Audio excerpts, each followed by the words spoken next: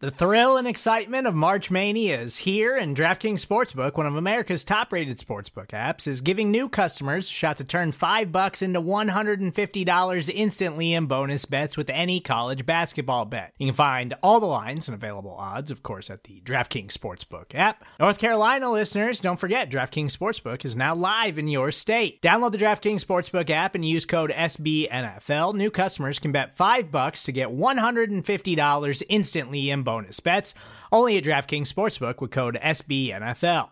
The crown is yours. Gambling problem? Call 1-800-GAMBLER, or in West Virginia, visit www.1800gambler.net. In New York, call 877-8-HOPE-NY or text HOPE-NY. In Connecticut, help is available for problem gambling. Call 888-789-7777 or visit ccpg.org. Please play responsibly on behalf of Boot Hill Casino and Resort. 21 plus, age varies by jurisdiction. Void in Ontario. Bonus bets expire 168 hours after issuance. See dkng.com/bball for eligibility, deposit restrictions, terms, and responsible gaming resources.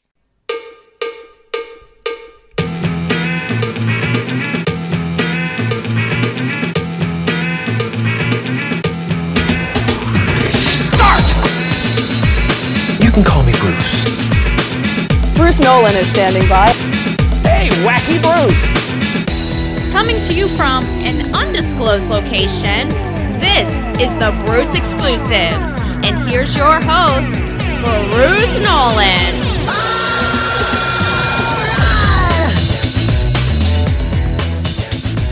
Ladies and gentlemen, boys and girls, children of all ages, welcome to another special breaking news edition of the Bruce Exclusive. I'm your host, Bruce Nolan. You can find me on Twitter and Instagram at Bruce Exclusive. I literally just got done recording Friday's podcast, and then this happens. So, the Bills-Titans game has a plan. We can have a separate discussion as to whether or not we think it's a good plan, but there is a plan. If no more Tennessee Titans test positive, then Buffalo will play Tennessee Tuesday night and host Kansas City the following Sunday.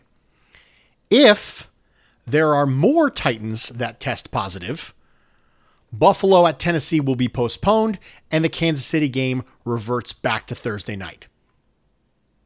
So there's a chance you get Bills Titans on Tuesday night. And then the following Sunday, you get Bills Chiefs.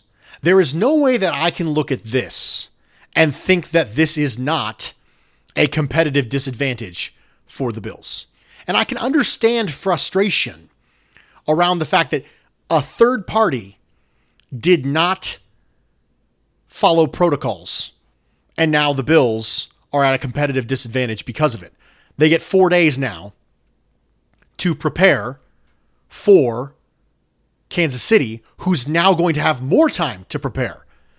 So the biggest game of the season, the ultimate measuring stick game, will be played with a fairly significant inequity between the two teams.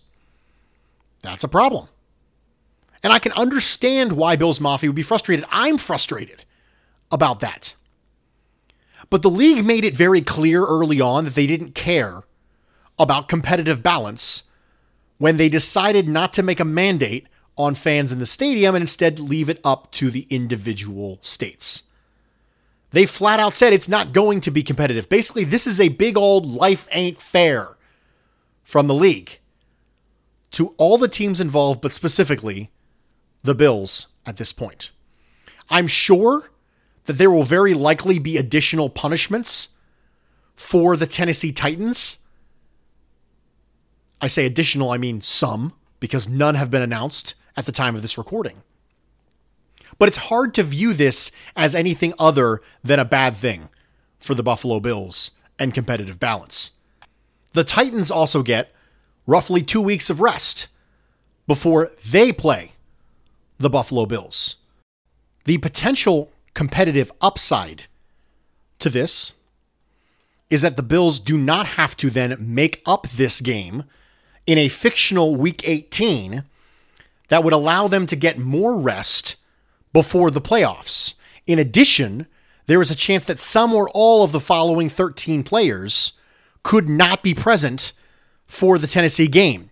Corey Davis, wide receiver Adam Humphries, Jeffrey Simmons, Christian Fulton, Daquan Jones, Bo Brinkley, Kari Blasingame, Michael Pruitt, Isaiah Wilson, Greg Mabin, Breon Borders, Cameron Batson. All of these players, Kamale Correa, could not be on the field for the Tennessee Titans. So, there's positives and there's negatives. Overall, I would view this as a net negative for the competitive balance of the situation. But you have to make sure that you acknowledge the fact that there are alternative things that the NFL could have done that would have potentially been worse than this. And this could all look different tomorrow if tomorrow morning we are made aware of further Tennessee Titans positive tests for COVID-19. So this could all revert back to no game at all, and the Chiefs game goes off on Thursday as planned tomorrow. In case you were wondering what we're going to do with the Almighty Takes that we were supposed to go through on Friday, I didn't do the Almighty Takes on tomorrow's episode. I did something different, but I held on to your Almighty Takes in the event that there was a game. What I would like to do, if there is a game between the Titans and the Bills on Tuesday, is that I can go back and retroactively look at all your Almighty Takes. And I thought that would be fun. A good way to not waste them, you know? I don't want to waste them and all the awesome stuff that you guys contribute to the show week in and week out that I greatly appreciate you being a part of. But there's a plan. I would argue it's not a great plan, but there is a plan. Real quick breaking news podcast here on the Buffalo Rumblings Podcast Network. Let's all just stay frosty until tomorrow morning, somewhere between 8:30 and 9 a.m. Eastern Standard Time, when the Tennessee Titans' latest round of COVID-19 tests will be made available. And at that point, we'll know what's really going on. We have a framework. Now there's just execution that needs to happen. And still pending any Tennessee Titans punishments from the league.